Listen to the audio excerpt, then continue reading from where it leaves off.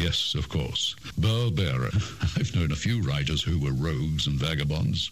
And I'm Roger Moore. I didn't supply the microphone. Live from the gleaming, streamlined, state-of-the-art studios of OutlawRadioLive.com, nestled in our secret bunker somewhere in the Los Angeles area. Following program produced more or less, sometimes more, sometimes less, by Magic Matt Allen on the Outlaw Radio Network. What a network it is. It's not even 5G. It's a great network. Fact checker Mark C.G. Boyer is putting away the groceries. He'll join us shortly. One of the memorable cinematic events of my life was watching Victor Victoria. At the beginning of that film, you see the actor who also did Burke's Law deliver the line, "There's nothing more useless than an old queen with a head cold." That may be words of wisdom from the same man who played Bat Masterson on TV when I was a kid. Back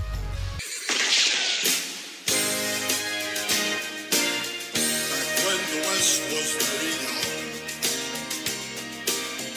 there lived a man named Masterson. He wore a cane and dirty hat. They called him Bat Masterson. And no one knows more about Bat Masterson and some really perverted serial killers and guys who look like lobsters than Fred Rosen, who hasn't been up. Hey, there you are, Fred. How you doing? You're funny. Yes, I'm doing fine. How are you, girl? Better and better. I almost died a week ago, but I'm back again. Whoa. You almost what? That happens about every year, a couple times a year. Something happens. But we won't go into that now. I'm fine. Okay. Not to get political, but we'll get a new president who will get better. Yeah, I don't have the corona six-pack virus. I'm happy to say. Burl, thank you, my friend, for giving me that segue. Because I'm in Florida. Oh, you are? You're probably wearing 5 masks. Well, I got to tell you, I actually went and got the test. Yeah, did you pass? Oh yeah, man, I'm cool. Nothing. Good. This is the first time I'm talking about this publicly. But I'm glad we're talking, and... Glad we're alive to talk, right? I went to visit my daughter in New York State, and I was on a plane with a lot of people. So that's the reason I did the test. That makes sense. I wanted to make sure. And as it turned out, I was surprised at how easy it was to get it done once I got the right information. Like originally, my doctor had given me a prescription. Yeah. And I went to a clinic, but they were too busy. So I wound up going to the county. And they gave me the reference and so forth, and I did it. And everything is cool. Well, that's good. That's very wise thinking on your part to get tested after being on a crowded airplane with probably little or no social distancing and hardly social students. Oh, it was very interesting to see people on the plane. And I actually had a middle seat on one of the flights. But what was interesting was not everybody put the mask over their nose. Yeah, that's a problem. If I put the mask over my nose, I'm one of those people. I got COPD. It's very hard for me to breathe anyway. So you got COPD? Yeah, I'm very fortunate to have it. Not everyone can get those COPDs, but I've got that, and it's just a thrill. COPD stands for chronic obstructive pulmonary disease. There's somebody else. that I know who has. Yeah, you wind up And he- using a lot of rescue inhalers and smoking menthols. Paul Peterson has it. Paul Peterson? Yeah, from the Donna Reed show. Yeah, yeah. And I met him on a Child Stars cruise back in December. Were you a child star? No, I just helped organize it. Yeah, right. Yeah, I'm a who was there child besides star. Paul Peterson? Huh? Who else was on the child cruise besides Paul Peterson? Tony Dow, Yeah. Hey, Beef. Tony Dow. Jerry Mathers, Oh, yeah, I had the Beaver and the Beaver's brother. Stanley Livingston. Really? He's alive? Stan, he's in great shape, and he's a great guy. And the other person, I'll tell you, who really, we're in the same generation, Kathy Garber. Ooh, remind us who Kathy Garber is or was. She was Sissy on Family Affair. Oh, I missed that one. That was mid-60s, whatever. Is that the full list of the child stars that were laughing it up? On the cruise, yes.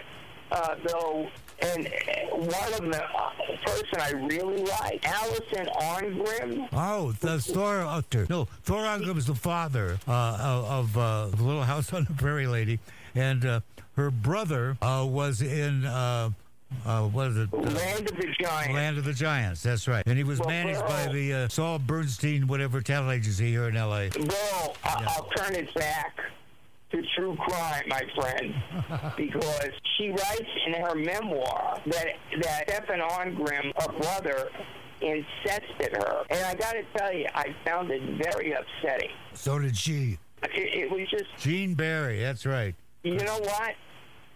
What? What's really interesting, you know, you don't know these things until they happen.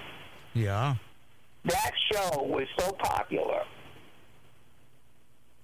and I'll talk more about that, but Gene Barry did a miniseries, one of the Gambler movies with, what's his name? Oh, yeah, Kenny Rogers. Thank you. And everyone was in those. Jack Kelly, Cheyenne Bodie. Oh, you remember? Oh, yeah. Oh, yeah. I And loved then Gene also did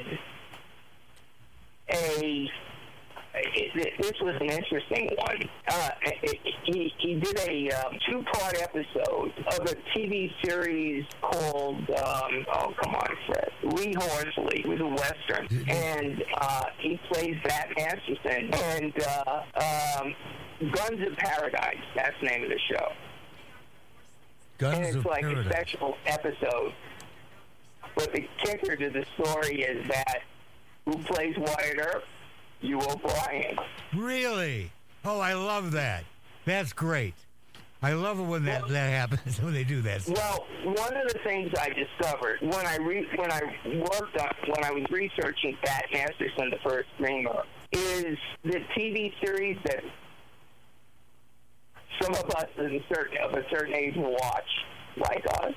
Right. Okay, we didn't know this.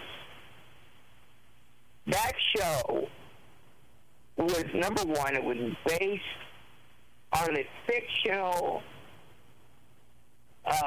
biography of Earp written by Stuart Lake, who also became the technical advisor on that show. In other words, I've never talked about this publicly. Well, do it now.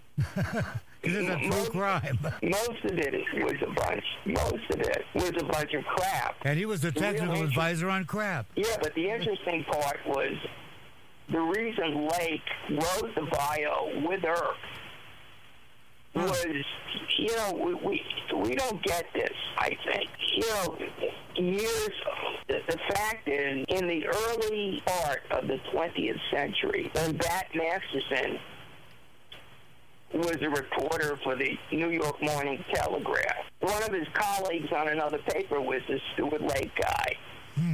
And he told them all about Earp. And that's how this guy Lake wound up later on going out to California and writing Earp's bio. But the mere fact that, man, we're talking about 1906, 1907, and the Wyatt Earp show was, I think, 1955. And there's a guy that overlaps in this guy Lake. You know, nobody told us this, Pearl. No, they didn't tell me. Well, let me tell you why I wanted to write this book about Masterson. I've been wanting to write a book about Matt Masterson for 40 years. Really? And there was always something about the guy that I felt there was something missing. I don't know, it was just a feeling, you know. Yeah, there's just some things that resonate with you at a point in your life, and they don't let you go. Well, and you and I are true crime authors. Not to mention the fact, you know, the Saint. Yeah, that's the analogy I was thinking in my head. You know, I got hooked on that and wound up writing it. You know, strange life. But here's the thing. When I started researching Masterson, originally I tried writing a novel. When I was in film school, I wrote a screenplay. But when I started researching a nonfiction book about 4 or 5 years ago, I kept going with the research because I felt there was something missing. You know. Again, you're a detective like I am. You get it. And eventually, I was able to find out what was missing. What was missing? He says with bated breath. Spit out those. The guy wasn't an American. Ah, that was his secret. He had a secret. He was an illegal immigrant. You got it. And what did they do to illegal immigrants in those days? Say it again? What? Well, the interesting thing about illegal immigrants, I mean, and that's why the book is called Bat Masterson, the First Dreamer. But the reason, the thing is, immigration laws, they have changed continually in our history. Oh, yes, of course. Yeah, but people don't get that, bro. Well, you had the Chinese exclusion policy, where all of a sudden the Chinese were gone, and if you were Chinese, you couldn't become a citizen. You couldn't become an American. You know what? I'll tell you. Not only that, at one point, because I got into this, it's all in the book. At one point, there was a ban on epileptics. Epileptics could not come into the United States. And I also discovered why I am lucky to be an American and be alive. Because in the 1920s, my dad came here in 1928. Okay? Yeah. Well, it turns out the president at that point had put a limit on the amount of people that could come from Eastern Europe. Right. Luckily, my dad came here. I mean, if that didn't happen, he would have died in a concentration camp, and I'm not having a conversation with you. Yeah, through a Ouija board we'd have this conversation. Exactly. But, so it was very interesting. Now, here's the true crime element of the book. As opposed to the TV series, which, again, you and I grew up with. Right. There were actually 7 murders, homicides, that Masterson was involved in. Oh, that will tarnish his reputation. Wait. And listen to this. The murders, the one that really got me, and I will tell you that I really push it a lot in the book. Okay. Do you remember a movie called, oh, come on, Fred. Montgomery Clift. What's it called? Montgomery Clift. Right. Elizabeth Taylor and Shelley Winters. Which one is that, Mark? I gotta look it up. Montgomery Clift, Elizabeth. Place in the Sun. Place in the Sun. Thank you. Mark C.G. Boyer, our fact checker, comes through again. Thank you, sir. Let me tell you something. That was based on a novel.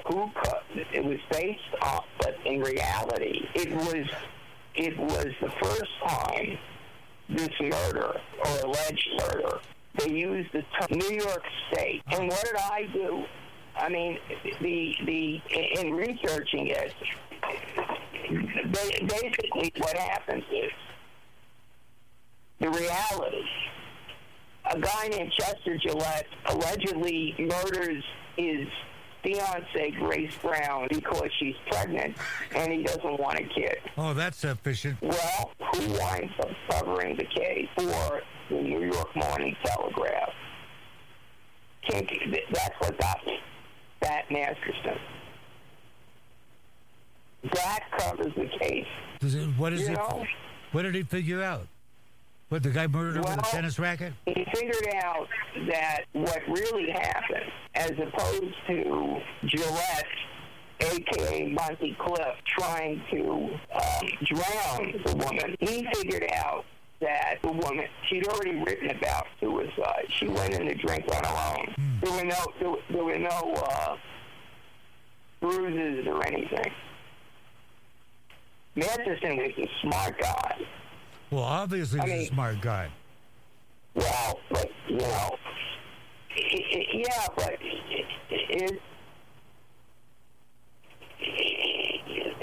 the thing is, he was driven by an overwhelming impulse to always stand up for the underdog. That's probably because, well, I don't know which came first, the underdog or the egg, because he felt as one, being as he had to keep this secret, that he was in this country in violation of immigration policy. Exactly. The term illegal immigrants always bothered me because it sounds like they're doing something criminal. Well, you know, that propelled me forward on this book. You know, the illegal immigration situation. The last thing, Burl. Well, hold on just a second. There are some people here in the room who are saying, well, they are illegal, but from what No, we're saying they are doing something illegal. But yes, the question is that only after it's been educated as to why they are here or why they crossed, is it determined whether they are or not. What do you mean? Is it determined by whom? Yes, and it's determined on a case-by-case basis. Oh, yeah. That's true, isn't it, sir? Always. Always, yes. That's why there's not what you call precedents or standard laws. First, it's considered a violation of policy, and after the investigation, they decide whether it was illegal or simply a policy position. Oh, yeah. A lot of people don't realize that. Oh, yeah. But I got to tell you, the last thing in the world I expected, see, up until late last year, Dreamers were in the headline. Well, the next thing you know, you've got the impeachment and the coronavirus. So, in terms of publicity, it fell off the page. Yeah. Yeah, the news cycle has shrunk from when we were young. young. It's unbelievable. Well, it's great for distraction, you know. In fact, I mentioned this in my forthcoming book, Stealing Manhattan, that the crimes of Ken Urell has been on the show about 3 times. The crimes of Ken Urell and Michael Dowd, the crooked cops in the NYPD, they kicked my buddy the gem thief, the diamond thief, off the front page because it was a new news cycle when they got busted, and then they got kicked off the front page by when what's her name, Buttafuoco got shot in the head. Joey Buttafuoco. What was that? Mark's. Bat got into a lot of trouble covering that trial. You want to talk about that, please? Did you hear that? No. Bat got into a lot of trouble covering that trial. What kind of trouble did he get into? Who didn't? Bat Masterson got in trouble. Oh, yeah. Well, what happened was when he covered the trial of the century. Oh, you're going to love this, Pearl. And thank you. The judge held him in contempt of court because Bat wrote an article, New Style Lynch Law in upstate New York. And I got the article in the book. I made sure, Pearl, to put Masterson's full articles in. Because, nobody else had done this. And I felt it was necessary for historical reasons and dramatic reasons. But anyway, he was held in contempt of court. And why was he held in contempt of court? Because of what he wrote in the newspaper? Yes, and of course, it would never hold up. It's, First Amendment. Oh, yeah. But he didn't need any controversy. The newspaper just decided. They paid a $50 fine. That was cheaper than taking it to the Supreme Court. That's what happened. Did it go all the way to the Supreme Court? No, because that would happen. No, it didn't go to the Supreme Court. They just paid the fine. However, Masterson, in the early teens, and remember, again, he's in Manhattan. That's the thing. You got to grasp that. That's a hard one to grasp. This guy. I cracked up, by the way, when I found out he visited Brooklyn. I'm from Brooklyn, Pearl. Bat Masterson's from Brooklyn. Well, the gene is. But anyway, Masterson sued a newspaper for libel. And who did the newspaper get for their attorney? And it's all in the book. Benjamin Cardoza,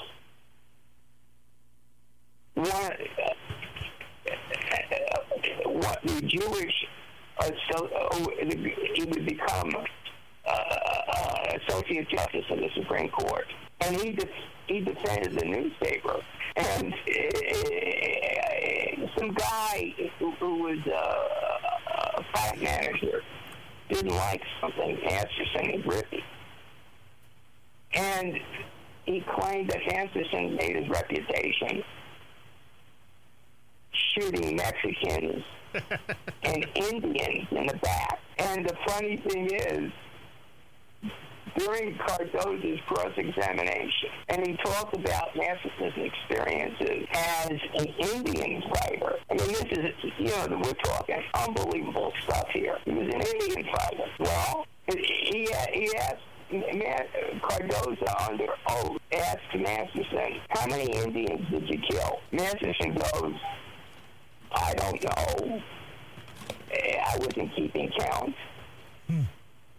It shouldn't be held against me if none of them died. I love it. That's funny. The guy had a quick wit. Oh, man. Now, how did he wind up in the USA? He was Canadian born. Of course, in those days, the borders were very porous. You didn't really have very many immigration laws, per se. How did he wind up over here? Yeah. How did Bat Masterson... Simple. In those days, we're talking about It was the late 1850s. He was all of 8 years old. His parents came from Quebec, and but the border, you didn't know where the border was. It was open. Mm-hmm. And our government encouraged it, especially because we needed people to settle the western United States. And that's what happened with them. They wound up coming here. They lived for a while, I still can't believe it, in upstate New York.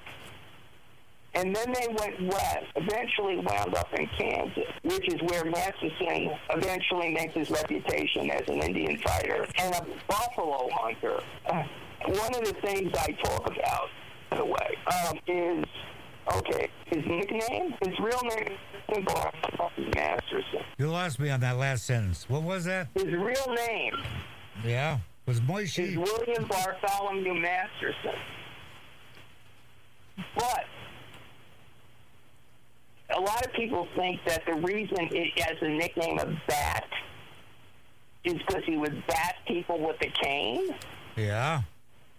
Not true. I didn't think so. What happened was, yes, the reason he used the cane, he'd been shot in the pelvis. Ouch. So he needed help, sometimes walking around. But he was such a great shot that he was given the nickname. There was a very famous hunter that was called Old Bat. And because of Masterson's tremendous hunting abilities, they just called him Bat. Oh, that's it. That's like Giska, the Serbian criminal, who was called Giska because that was the name of a bear in the zoo. Yeah. And getting behind the legend was the biggest thing. Because once you have erroneous information accepted as historical fact, people keep quoting the error. Oh my God, are you right? When the legend becomes fact, print the legend. How about that quote? Yeah. Now, I was reading an article about this guy's dad. This woman is pregnant with a kid. She's from Scotland. Her husband is already in Detroit. She wants the baby born in the USA. Before she can cross the border, she goes into labor and has the baby in Canada. Well, this screws up the plan.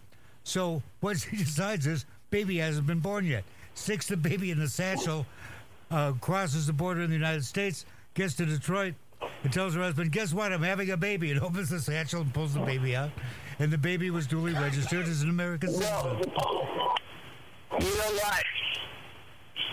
The thing I also would like to mention is, it would have been very easy for me to take shots at Trump, but I didn't. I kept my objectivity because that's important. You know what I'm saying. We're writing history. Yep. And so, and again, when you read about it, it gets to you. You mentioned the Chinese Exclusion Act, and the list goes on and on. Well, yeah, you know what overturned the Chinese Exclusion Act? Wesley Charters, creator of the Saint, was half Chinese, and he wanted to become a U.S. citizen. I didn't know that. Yeah, he wanted to become a U.S. citizen, and he couldn't because he was half Chinese. Well, he was very famous by that time, and so the United States government quickly modified their immigration laws, policies, whatever, so that he could become an American citizen. Did you know what, Roger Moore? No, but as I've told the story before, I took my son to the video store. He rented 3 Roger Moore videos. We came home and the light's blinking on the answering machine. He hits the button and Hi, this is Roger Moore calling for Burl Bear. You should have seen my look on my kid's face. Though I never met Roger. Ian Ogilvy, we've had here on the show several times. The guy who played the scene. You know what's so funny about Roger Moore that I find funny? What's that? He played Bo Maverick. Oh, yes. You know, and I was a big fan of his, just saying it. I was a big fan. And you know what? I don't know why, but we don't see movie stars like that anymore. Yeah. complain about Bradley this all the Cooper time. almost hit that status. What's that? Bradley Cooper almost hit that status. Pierce Brosnan, they become bigger than any part they play. Yeah. You know that John Wayne never liked True Grit? No, I didn't know that. Yeah, he despised his co-stars. Thought it Wasn't was that Glenn Wait a minute. Campbell? one of Wait a his minute. Yeah, co-stars? Glenn Campbell and what's her name who played the girl. He thought the casting was wrong. He'd get in fights with the director, and he didn't think the movie was really all that hot. Wait, Glenn Campbell. And- Now you. Is it the Arby? It was who? Who was the girl? The Arby something? Oh, I know who it is. I'm glad you do. I'll come up with it. Hang on. That's. Oh, what's her name? Come on, Fred. True Grit, original movie. True Grit includes True Grit, Rooster Cogburn, and True Grit, A Further Adventure. There we go. Kim Darby. Yeah, Yes, that's it. Kim Darby. Yeah, Wayne thought Kim Darby was wrong casting. Thought Glenn Campbell was wrong casting. Of course, the reason they cast Campbell so they could have the theme song to the film. You got to have true grit. Yeah, but I'm looking at the rest of the cast. Listen to the rest of the cast. All right, I'm listening. Robert Duvall, Dennis Hopper, Trevor Martin. Oh, he's in everything. Yeah, right? What we Yeah, have he- here is a failure to complete the show. Anyway, they won the Academy Award for it.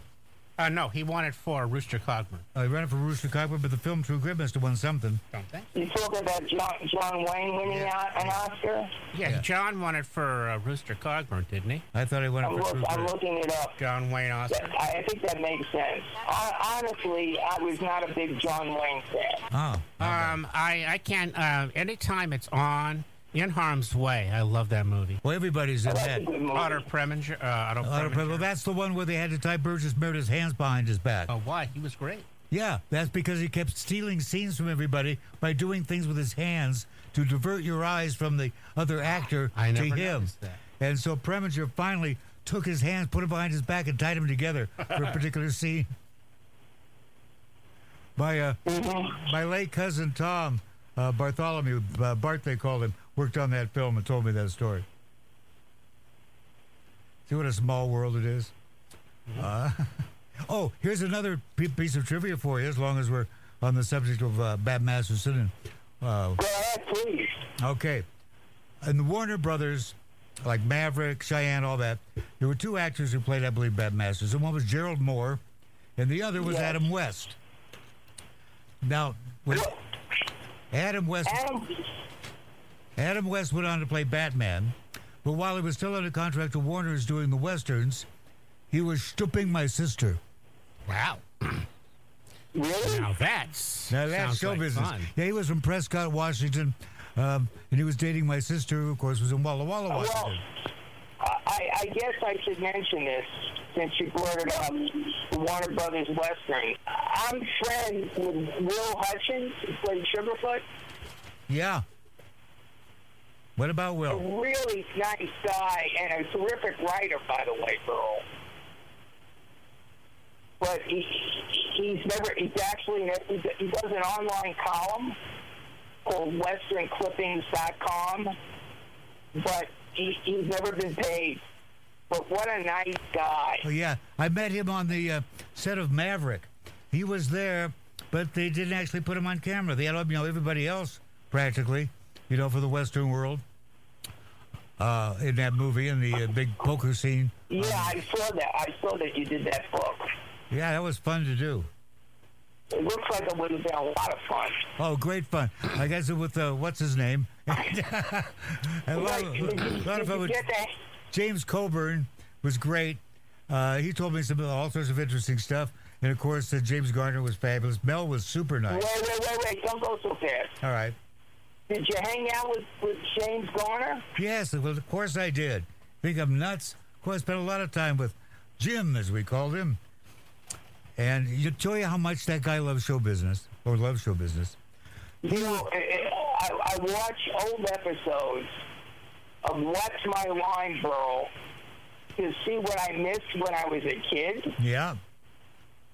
And I was watching an episode from the early 60s, and Garner was on.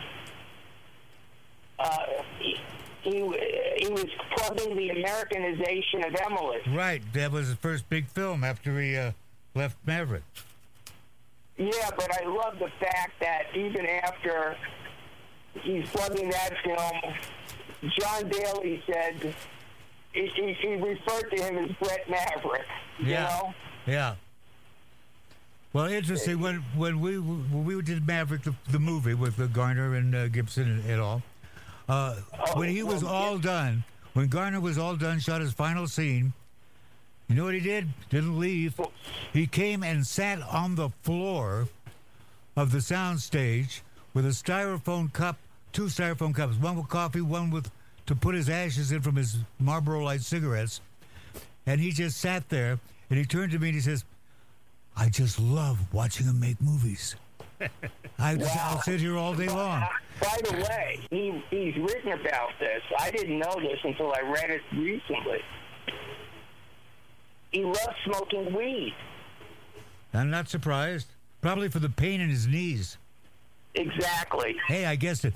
If you watch the movie Maverick, there's a scene where they sneak up on the guys who would rob the wagon train and the guys wearing a dress or whatever. And they're leading their horses and they tie them up. There's a little bit of dialogue. Well, they were shooting that at night on Warner's back lot. And every time Richard Donner, the director, yelled, cut, wanted him to do it again, Garner would signal me and I would run out and he would lean on me to walk over and sit down until they're ready to shoot again. He couldn't, when he tried to walk, the pain in his knees was so severe, but he's told me, he says, the weirdest thing, he says, when the cameras are rolling, my knees don't hurt. The minute Donner yells cut, I almost collapse. That's why I need you there to catch me. He says, don't tell. Wait. He says, don't. Go ahead. This Donner directed that movie? Yeah. You know what other movie he directed? Superman. Exactly.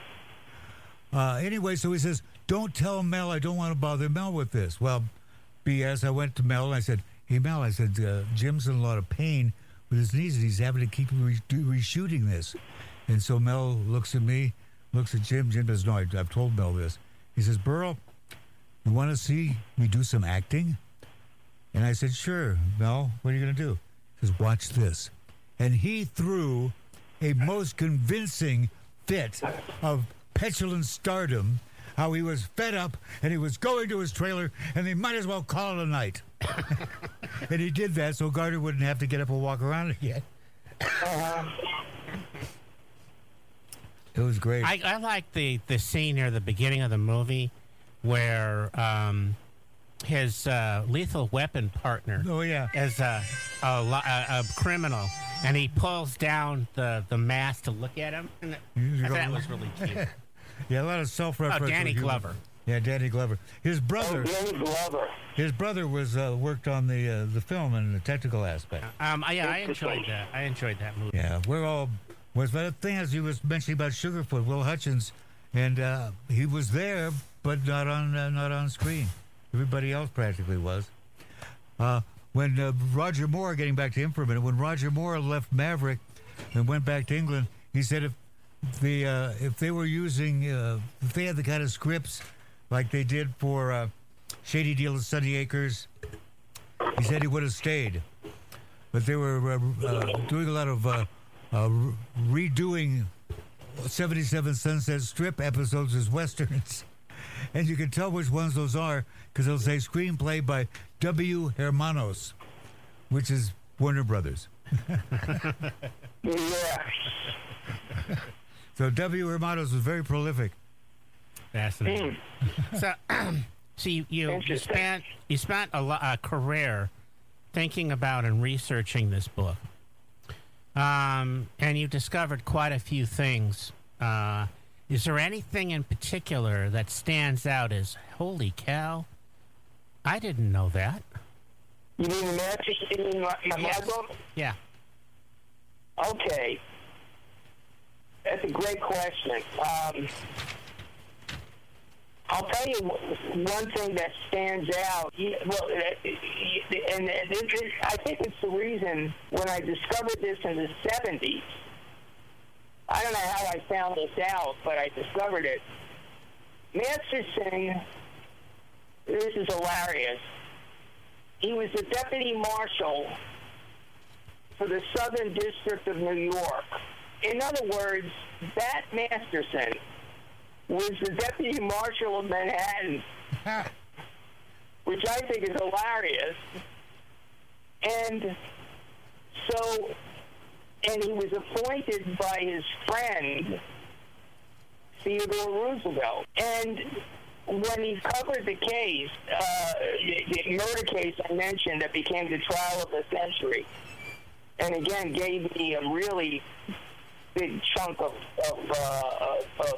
stuff in the book,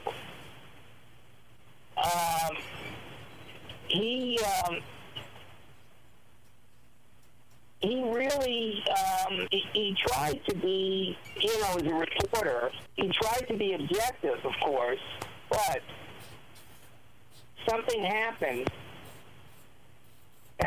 when the jury goes out. Can't make this stuff up, but it's New York, which is incredible. The jury goes out to consider Chester Gillette's innocence or guilt. What forms outside? A lynch mob. They're ready to lynch Gillette if he's not found guilty, which of course affects the verdict. Because the jurors know if they don't convict them, they're in trouble. And again, the amazing thing to me is here we are in a real life situation where a lynch mob could form. And there's Bat Masterson covering it for his newspaper, but he's also the deputy federal marshal, and he's packing heat. So even though, they wanted to try something, there was no way they'd get away with it. Not with Masterson there. That is amazing to me. Well, I think him turning down being state marshal is also quite fascinating. Well, why did he turn it down? He turned down. Theodore Roosevelt wanted to appoint him as the federal marshal for Oklahoma, and that BS'd him. He claimed the reason he wouldn't take the job is because of his reputation. People would try to, kids would come at him, to shoot him and so forth. But the real reason, and I have to research this one, Earl. Yeah. A federal marshal has to go before the Senate for confirmation. He knew if he did that, they'd find out that he was a Canadian. Ah. So he turned that down, and eventually that's when TR gave him the job as deputy federal marshal. It's a good deal. What's that? What you know is who you know. Oh yeah. Well. Again, that's what, the reason for Masterson, and I go into detail with this in the book, his publisher knew TR. And so he recommended that meteor initially. Well, you know what? Fascinating. You know what? You're fascinating, you're fun, you're informative, and you're a man who used to have a lot of hair when I first met you. So it's Bat Masterson, The First Dreamer by Fred Rogan. Fred Check it out. Rosen. As Nice Burl shitty says, cough on that boy. read it and believe it. That's right. Fred, thanks for coming on. That'll be Thank two. you. The book is available at Amazon.com. Take care, guys. Hey, Yeah, thanks for coming. buy him. Buy all of his books right away. Hey, Pearl, Yeah. what's next? Magic Man Allen of the Demons of Decadence Live from the Light of Lounge at AllenRadioLive.com. Out.